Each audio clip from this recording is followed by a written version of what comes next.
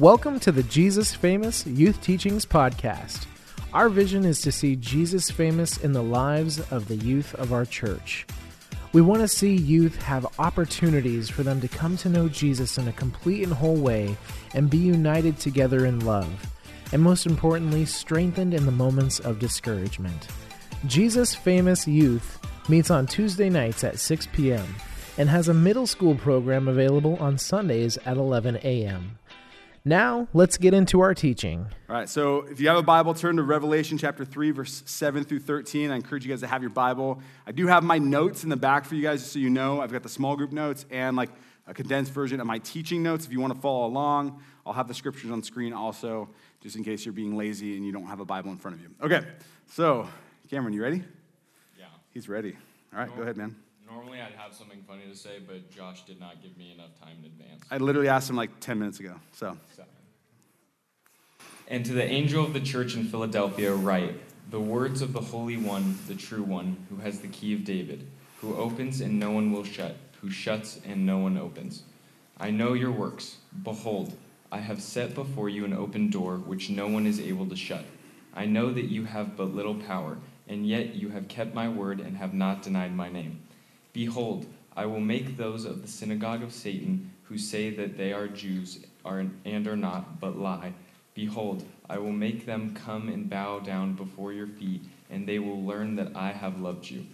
Because you have kept my word about patient endurance, I will keep you from the hour of trial that is coming on the whole world to try those who dwell on the earth. I am coming soon. Hold fast what you have, so that no one may seize your crown. The one who conquers, I will make him a pillar in the temple of my God. Never shall he go out of it. And I will write on him the name of my God, and the name of the city of my God, the New Jerusalem, which comes down from my God out of heaven, and my own new name. He who has an ear, let him hear what the Spirit says to the churches. And Father, we come before you right now, and just as Cameron read this scripture, God, we continue to lean on that promise from chapter 1, where if we read this aloud, if we read this together and study it together, there will just be this blessing upon us for reading your word. So, Lord, we thank you for this. Lord, I thank you for Cameron as a senior getting ready to go into the world as an adult man, to be light and salt in the world around him. Father, we pray that even as we read about this church in Philadelphia tonight, Lord, this city that John writes to, that our hearts would be really full of the love and the peace for the plan that you have for us. God, knowing that we don't have to have all the answers, that we won't ever have all the answers, but that we can understand that you do for sure, absolutely, 100% have a plan for us and a purpose for us. God, we praise you. We worship you tonight. Spirit, I pray that you would be amongst us tonight, filling and, Lord, working in the hearts and minds of every young man and woman in this room. Speak past my inadequacies as a man and just, Lord, let your scripture just do what it does best. So we praise you for this night in your name. Amen.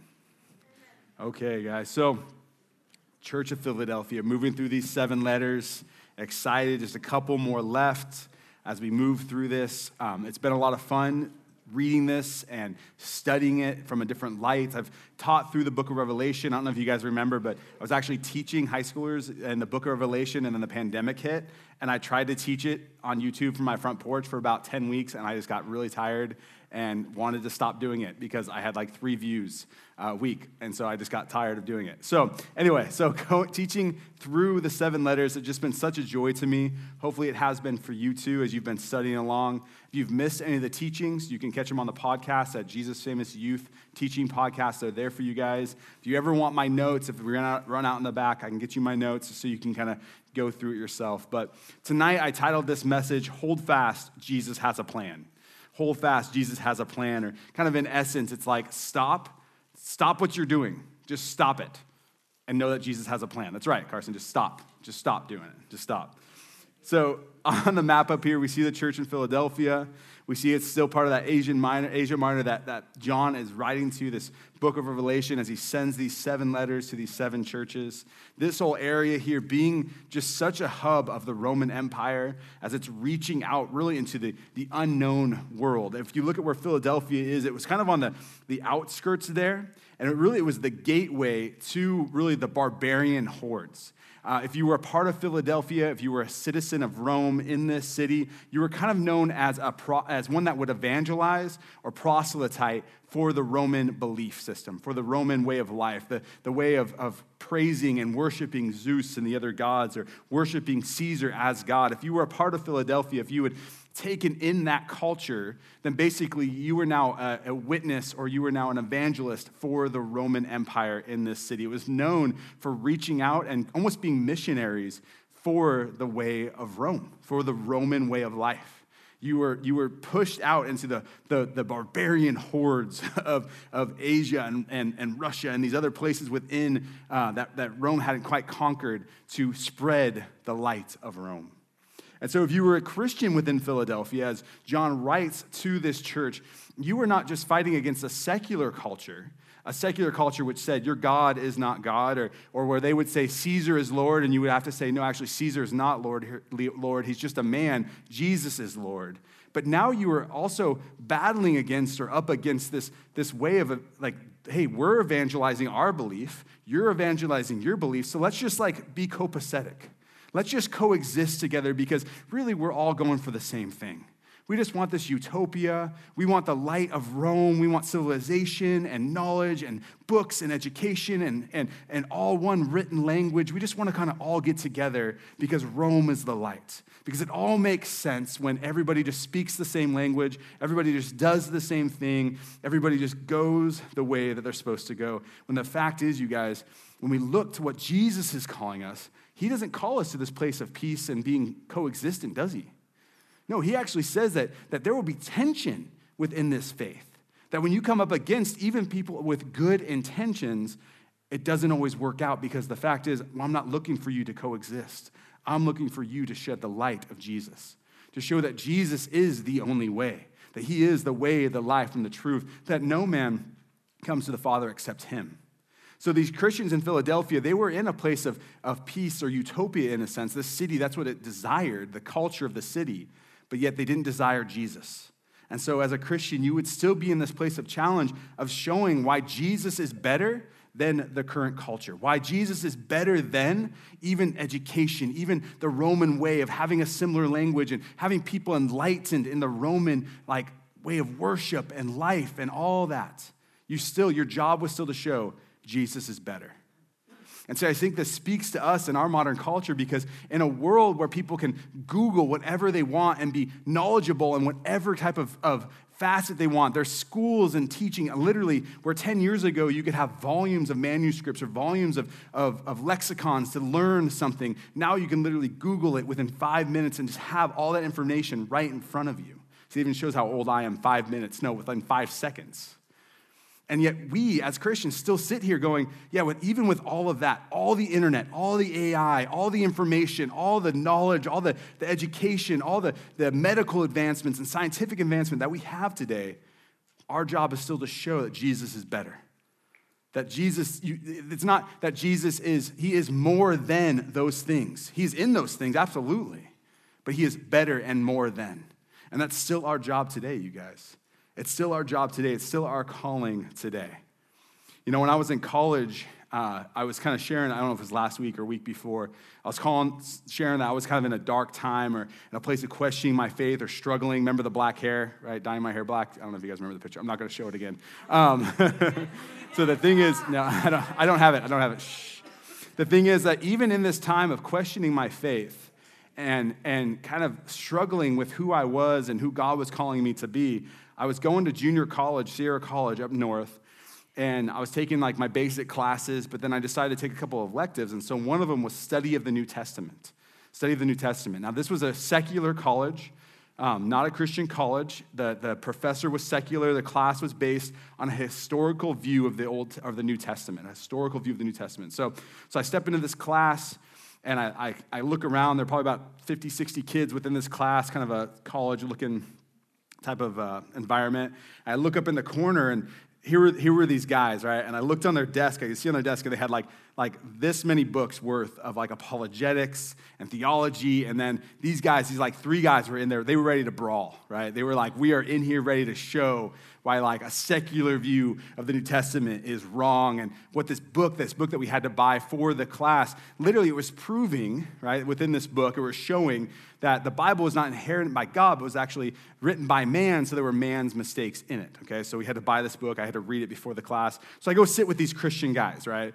And they were like, well, who's this guy, right? Like they were like all prim and proper, and I had holes in my jeans and black hair and all that kind of stuff. Anyway, so I sit with these guys, and I realized really quick, right, as the professor was talking and people were asking questions, I could tell like, man, there's people in this room that maybe have grown up in the church or grown up Christian or gone to youth group like you guys, and they're like in a place of questioning or figuring out who they are like I am. But see, these guys, they were just being jerks. I'm not joking. Like everything the professor would say, they were just hands up. Like, nope, this is wrong. This has been proven wrong. Like they were just jerks. They really were. They were just not nice guys. So I sat with them through one class, and I was like, well, I get what they're saying. I agree with them, but they're not being very loving about it. So the next class, I sat next to this girl named Brittany and her boyfriend, I can't remember what his name is, of course. And I sit next to, and like, I started talking to them before class, and they were out there smoking a cigarette beforehand, and we sit down, and I'm listening to the professor. I'm listening to these guys kind of banter and like not be good to the professor, or loving or kind. And I started having this conversation with these two, and actually we're paired up to talk about the chapter. And I realized that both of them had been raised in the church. Both of them, their parents were Christians, that they had been raised in a good Bible-believing church, but they had both kind of walked away from the faith. They actually grew up in church together and then walked away together, and they were dating and living together. And they were in this place of like, well, we wanted to take this class because we wanted to see if everything I was taught in middle school and high school at youth group stands up to this. So then I took it upon myself, even in a place of questioning my faith or in a place of struggling, man, like it is my job now to show these two people and to walk alongside of them and show them that the Bible is true, that the Bible is written by God, that there's no inherent failures or fallacies within it. So I took that upon myself within this class. And you guys, what I thought was so cool about this, because as I went through the class, I realized that this book was written by a secular historian, but that his standard, or the standard of the time, was about 10 years old. And 10 years before that, there was a different standard for ancient antiquity or forms of old writing. And then 10 years before that, there was another form. And then 10 years before that, there was another standard. And basically, the standard had changed, but God's word had not changed. And through this class, in a loving and grace-filled way, I got to actually have really awesome conversations with the professor and within the class where these guys were kind of like pushed aside, right? Those guys with the books, they weren't really listened to anymore. They were even ignored. Where even I was accepted in a place of sharing Jesus in a loving way, showing that the Bible was still true, even by this current standard, which just changes every 10 years. So you guys, God will open doors, even in a secular place. God will continue to open doors for you, even in a dark and secular place. He really will. I like that one. Let me in, Jesus says. Why? So I can save you from what? From what I'm going to do with you if you don't let me in. So you guys, my story about going to college and being this light is like, even in a dark place spiritually, where I was at spiritually, and a secular culture that was around me, I started to see the open doors Jesus had for me to be light. See, even in the secular culture that you're growing up in right now, in a world that really questions and jabs at and pulls at your faith, if you choose to be willing, if you choose to be available to God, he will open doors for you, and no one will be able to shut those doors. Jesus tells the church in Philadelphia here that I will open doors for you that no man will shut. I will give you passageways to be light within this culture, even though this culture seems so well put together. Even though there's so many advances within this city and within this place of Philadelphia, I will make you light. I will make you advance. I will make you, Jesus says, go through that open door, and you will be victorious because I'm with you. See, he's calling us to see and walk through those open doors in faith, guys. He's calling the church in Philadelphia to do it, and he's calling you and I to walk through those open doors with faith. He really is. And he's calling you to this because he will be with you. He will walk through this with you every step of the way. All right, let's get into the scripture, guys. Revelation chapter 3, verse 7 says, "And to the angel of the church in Philadelphia write, the words of the Holy One, the true one, who has the keys of David, who open and no one will shut, who shuts and no one opens." This first verse is very similar to every single letter that we've written so far, where John is writing or being told to write to the angel of this certain church. And to this angel of the church of Philadelphia, he says to write this description of Jesus, which every one of these descriptions, whether he had flaming eyes or a sword protruding out of his mouth, or he was light, or he was the Alpha and the Omega. In this one, he is the Holy One, the true one, who has the keys of David, who opens, no one shuts, and shuts, and no one opens. See, and when we come to a question like this or a scripture like this, we should ask the question, what does it say about God or what does it say about man? And see, in this very specifically, it says it's about Jesus. And what does it tell us about Jesus? It tells us that he's holy, that he's true, that because he has the keys of David, he fulfills every one of the Old Testament prophecies. And he will ultimately, his will is ultimate and cannot be undone. See, this description of Jesus as every single one of the letter brings the Christians in that city and in that area such hope. You guys, that our Jesus, you guys, he is true in a world of fallacies, where the church in Philadelphia had to deal with these spiritual fallacies and these spiritual untruths, that we look to Jesus and he is true, that he is holy, that he's set apart more than any other religion, more than any other cult, more than any other theology. Jesus is holy, he's set apart. Ultimately, that he's true because he fulfills the prophecies of the Old Testament, every single one of them. That he doesn't fulfill a half prophecy or some of the prophecies, but over 300 prophecies of the Old Testament, we see that Jesus fulfills those. And then ultimately, his will can't be undone. This brings us such hope. Now, this brings me to my first point. Jesus is in control and you are not. Jesus is in control and you are not. Now, why is it so important for Christians to accept that Jesus is in control of their lives? Now, if you're not a Christian here tonight and you're kind of still questioning your faith, or you're in a place of faith walk, then this would be hard for you to accept. This is hard for you to read, that Jesus is actually in control of your life. He is. He made you. He knows you inside and out, mentally, spiritually, physically. Jesus knows you. So why is it so important for you and I, if you call yourself a Christian, to throw our hands up and say, yeah, Jesus, you're in control. I'm not. Why is it so important? Well, 1 Corinthians 6:19 through 20 says, "Or do you not know that your body is a temple of the Holy Spirit within you, whom you have from God, and that you are not your own? For you have been bought for a price. Therefore, glorify God in your body." See, it's so important for us as Christians to know that Jesus is in control because he bought us, because he owns us, because what he did on the cross, his work on the cross, paid the price for you and I in a really glorious way. See, first off, you are no longer your own. See, when we come to our life, we have so many decisions to make, and you guys as high schoolers, like specifically upperclassmen, you're looking at the future. What are you going to do after high school? What job are you going to have? What college are you going to go to? Maybe some of you middle schoolers are so laser focused that you're like, this is what I want to be when I'm 25. This is who I'm going to be. This is what I'm going to be about. And see, the fact is, if you don't come to the place of saying, I'm not my own, I'm no longer my own, then you're going to be in a place of tension against what Jesus has for your life. Now, see, the beautiful part about saying, Jesus, you are Lord, that I am no longer my own, but I am yours. A lot of times you'll find that your desires and passions and your dreams actually line up with Jesus's really in a really awesome way. Almost like a puzzle piece fitting together. You guys ever done a really big puzzle, right, with like 10,000 pieces? And you've been looking for an hour for one piece that fits, and then you find that one that fits perfectly. You're like, oh, that's so good. I only have 9,999 to go, but hey, I found the two, right? See, when you come to that place of just accepting that Jesus is in control, you'll find that your dreams, your desires, your passions, who you want to be actually lines up really perfectly with who Jesus is calling you to be.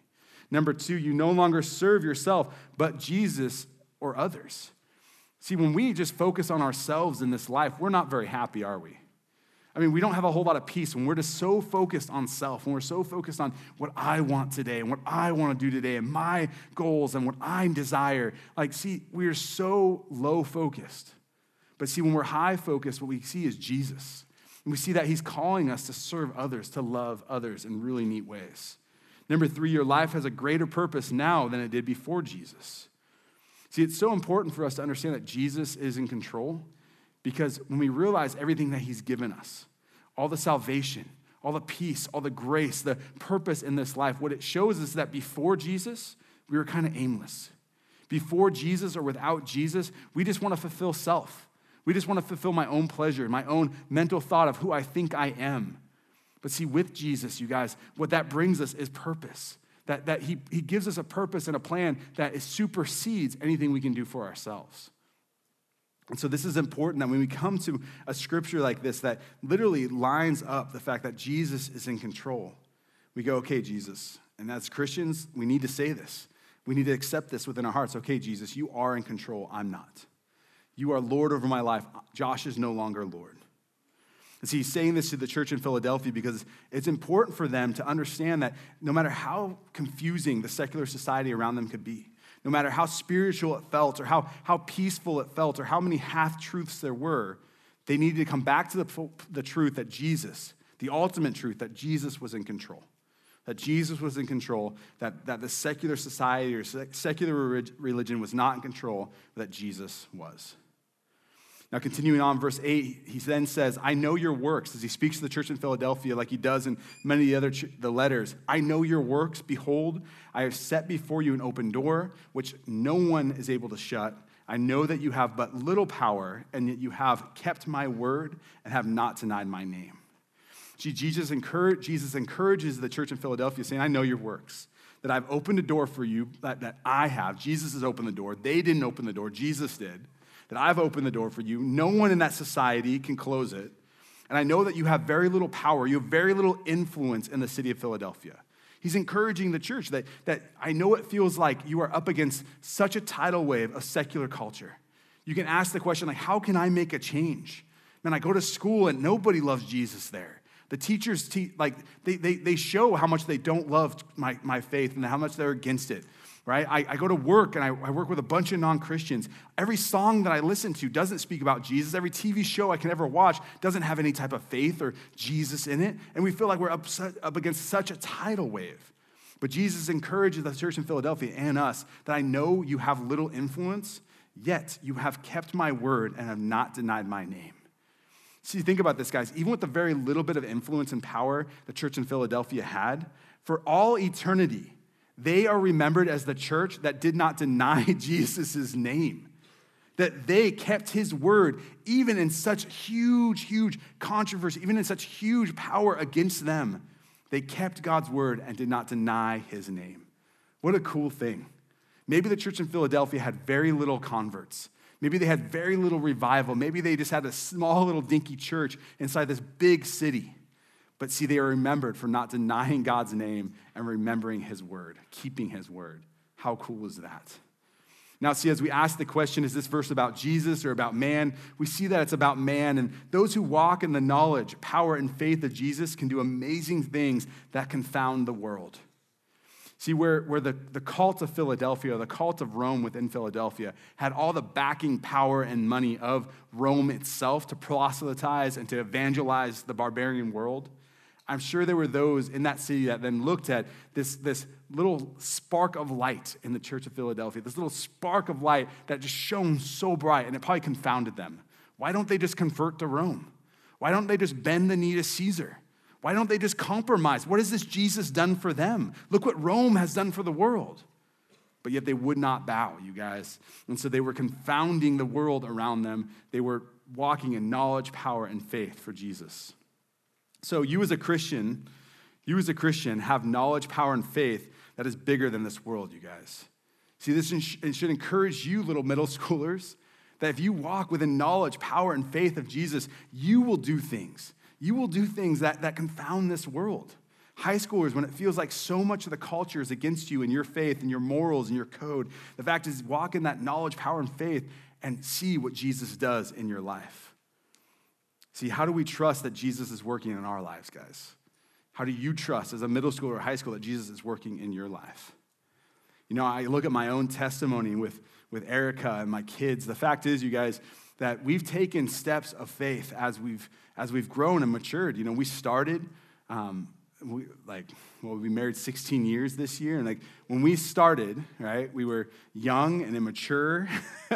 and I was 20, Erica was 19. Okay, we had Ellie not long after that. I had this county job, and we bought this house, and we had the picket white fence, and the dog, and 2.5 kids, or a kid and a half. I don't know what the statistics are anymore, but like we had this perfect little American life. And yet God then called us to move out of that town. He called us to step out of faith and actually help plant a church a couple cities away. So we sold the house. We moved out of kind of a comfort zone of a town that I grew up in. Literally, the town is called Forest Hill. It's up in the northern part of California. And like I couldn't go anywhere without knowing somebody that had watched me grow up from Little League, right? That knew my family. And see, the fact is God called us to move out to this little town of Auburn and Newcastle to help plant Calvary Chapel Newcastle. And we got to be a part of that, from a Bible study on Saturday nights all the way to a full church that's thriving still today. And then from that, God then called us to even sacrifice more. And I gave up the county job, and we moved down to Santa Cruz, right? And I was working at the downtown Trader Joe's in Santa Cruz.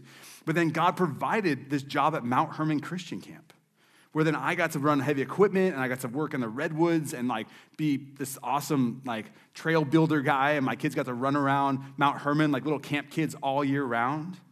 And then from there, God moved us here to Monterey and actually ordained me for my first church job. Like pays actually pretty decent for a youth pastor, guys. I get to live in the Monterey Peninsula. Well, Spreckles, but still Monterey, right?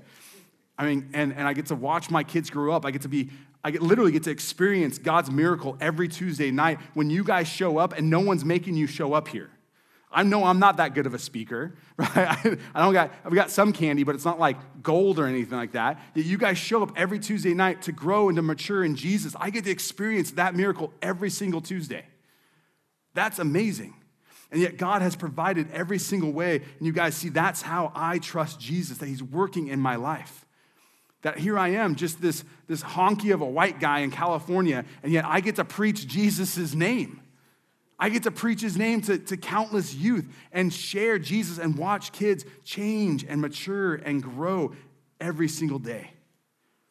Matthew chapter 6, verse 33 says, "But seek first the kingdom of God and his righteousness, and all these things will be added to you. Therefore, do not be anxious about tomorrow, for tomorrow will be anxious for itself. Sufficient for the day is its own trouble." This just so encourages me. It should encourage you because I know that I may never write books. I may never be a big-time speaker, youth guy, and that's okay. With a little bit of influence that I get to have, I know that by my name will be, he did not deny God's word, or he did not deny my name, and he did not give up on my word. I know that's going to be next to my life. And I love that. I'm okay with that, guys. And I hope you are too. He then continues to talk to the church in Philadelphia by saying, "Behold, I will make those of the synagogue of Satan who say that they are Jews and are not, but lie. Behold, I will make them come and bow down before your feet, and they will learn that I have loved you." So even though this church had very little power, little influence, Jesus is telling them that the culture of Satan, that remember we talked about Satan before, that he is the denier. He is the one that comes up against, he is the opposer. That the term Satan just means opposing. To oppose, and the devil is given the name Satan because he opposes with every bit of who he is and every fiber of who he is, who Jesus is, and what Christianity and what faith stands for. And they were up against this in the city of Philadelphia. The Christians were, but Jesus is telling them that, listen, that those that are up against you, even though with a little bit of power, a little bit of influence you have, those around you will know that you serve the living God. That they all serve idols. They all serve false deities, false gods. That even Caesar himself cannot stand against the true and living God. So we then ask the question, is this about man or Jesus? Well, this is about Jesus. He will bring justice and light to every situation. He will bring justice and light to every situation. See, Jesus will bring light to everything attempting to hide. See, we live in a culture where social media just kind of covers things. And it's easy to scroll through and find these quote-unquote influencers, right? And maybe they have 1 million views or they have 1 million followers, and we listen to what they're saying because they must be saying something truthful to have 1 million followers or 1 million views or whatever it is. I don't even know is 1 million a lot anymore? Like, is 10 million a lot now? I mean, I don't know. But see, the thing is, you guys, they are just hiding behind the social influence or the social media type screen. You don't know who this person is.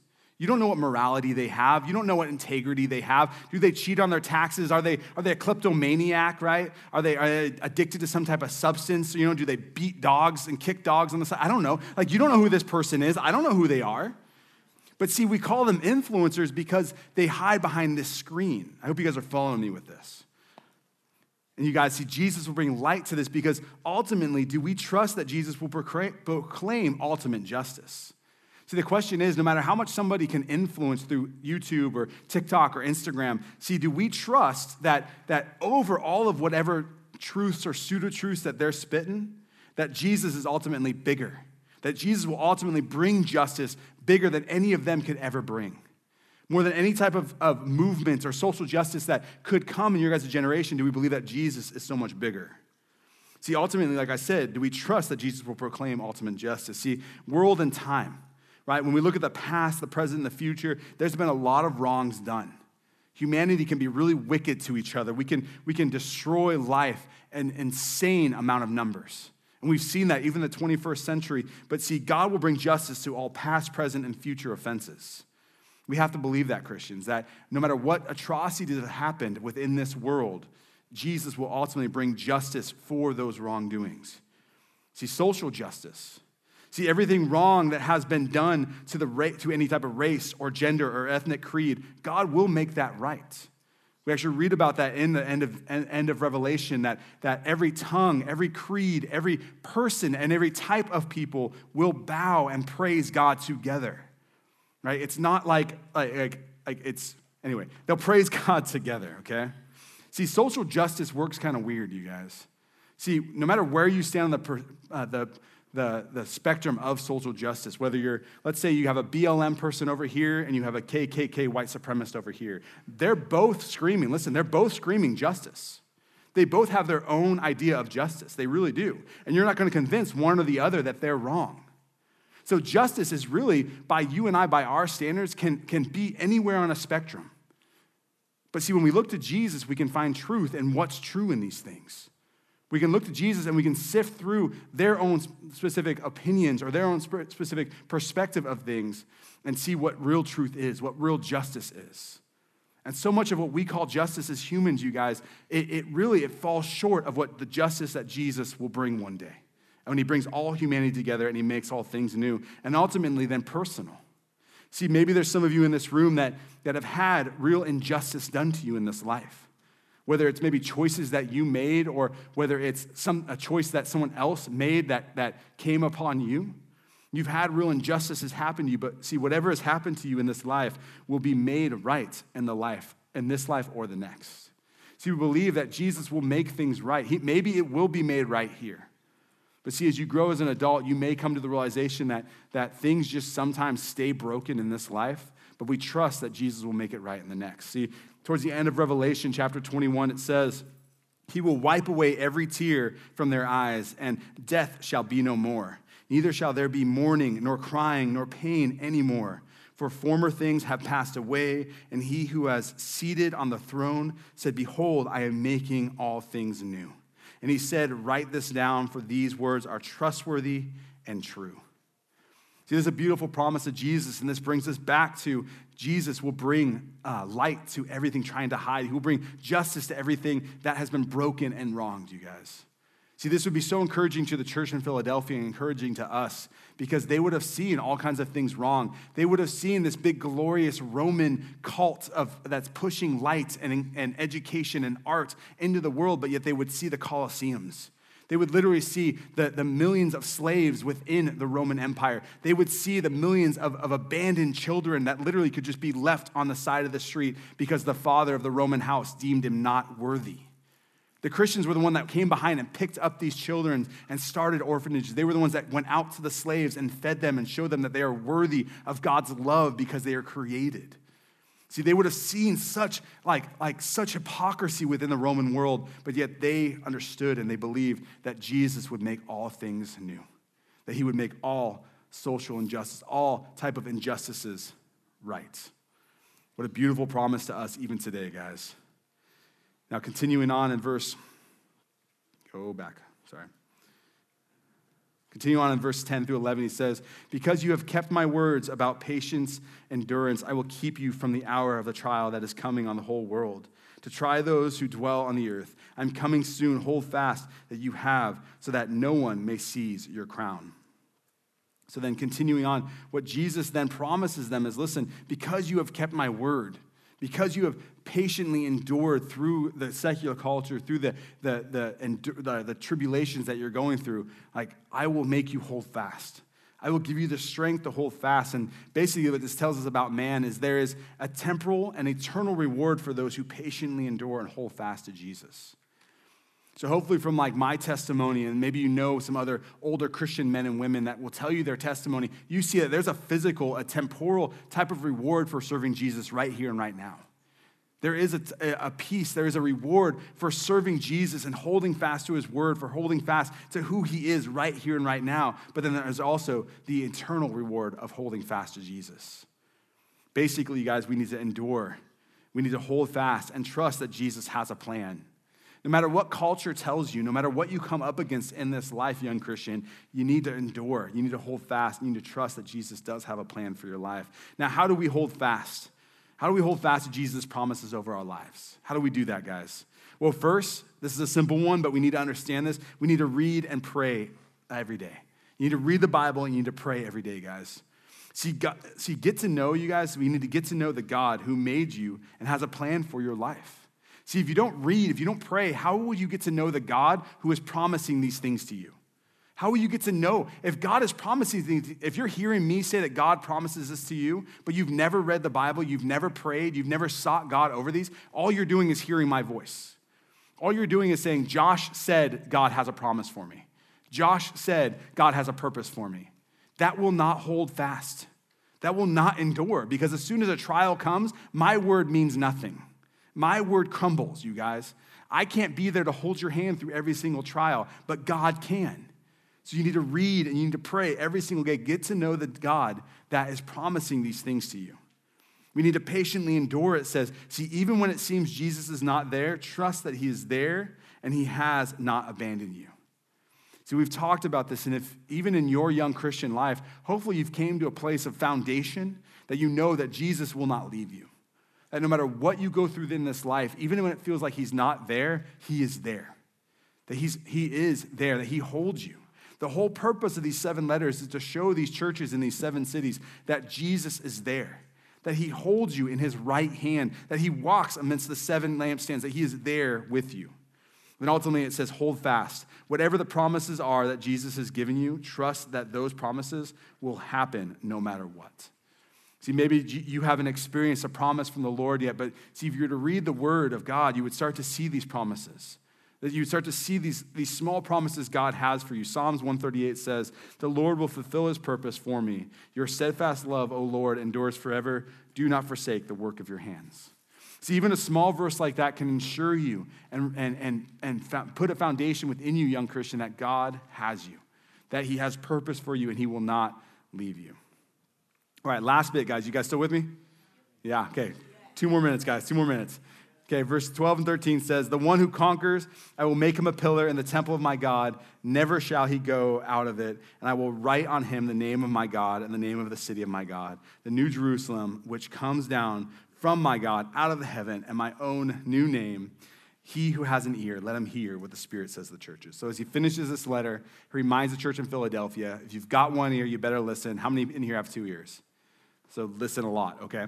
That's basically what he's saying, okay? Now this is talking about Jesus. He will build in his conquering Christians an ability to be pillars in the coming kingdom. So you guys, as we hold fast, as we conquer, and we've talked about this, as he calls those that conquer, those that actually conquer over the flesh, the devil, and the world, you guys, when we conquer, basically what he's saying is, I'll make you a pillar within my kingdom. See, what are some of the promises the Lord has given to you guys? What are some of the promises he's given to you? I hope that even at your young age, you can look to the Bible, you can look to God and say, all right, I can see where God has promised some things to me. Now let me give you some general ones. These are some of the things that I remind myself. That Pastor Josh reminds himself when he's in a dark place or he's in a place of questioning or struggling. And yes, you guys, I still do because I'm not perfect. But see, these are some of the things I remind myself. So first off, you are saved from sin and death. You no longer have to live as a dying and condemned man.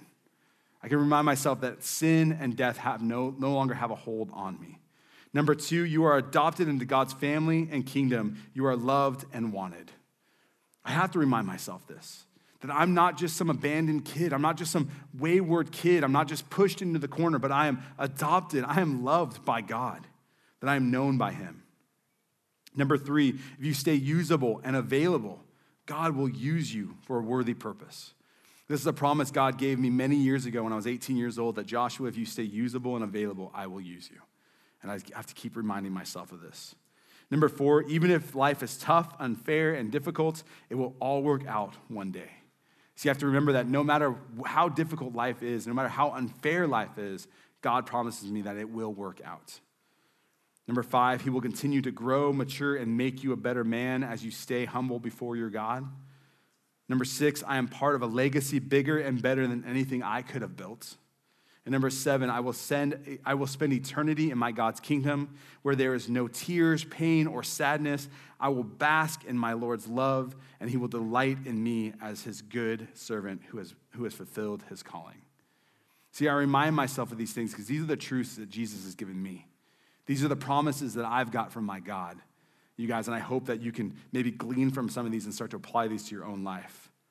See, this is what it looks like to be a conquering Christian, guys. See, I didn't put in here, Josh, remember to be perfect today. Josh, remember never to sin. Josh, remember you have to be the best husband out there. You have to be the best youth pastor in the world. You got to be the best dad. No. See, all those things will fall. Those are all based on me and my strength. But see, every one of these promises, you guys, every 7 of those are based on God. I'm based on the things he's done for me, the things that he's promised to me that I know he will fulfill.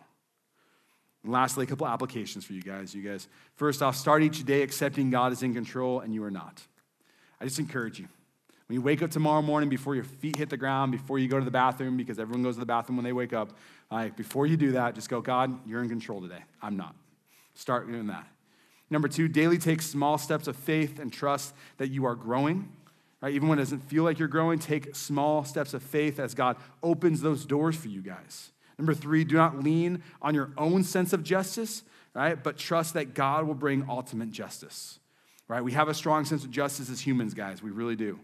But lean on God's sense of justice, his ultimate justice. Number 4, no matter how bad this season feels, trust and know that Jesus is there. No matter how bad it is, right, guys? No matter how bad it is right now, guys, trust that Jesus is there. Number 5, continue to be conquerors and trust the promises God has for you. Continue to conquer each and every day, you guys. Conquer the flesh, the sin, or the devil, and the world, and see how God works. So, Father, we thank you so much for this time. I pray that you would bless small groups as we go out and we just spend the rest of this night together. In your name we pray. Amen.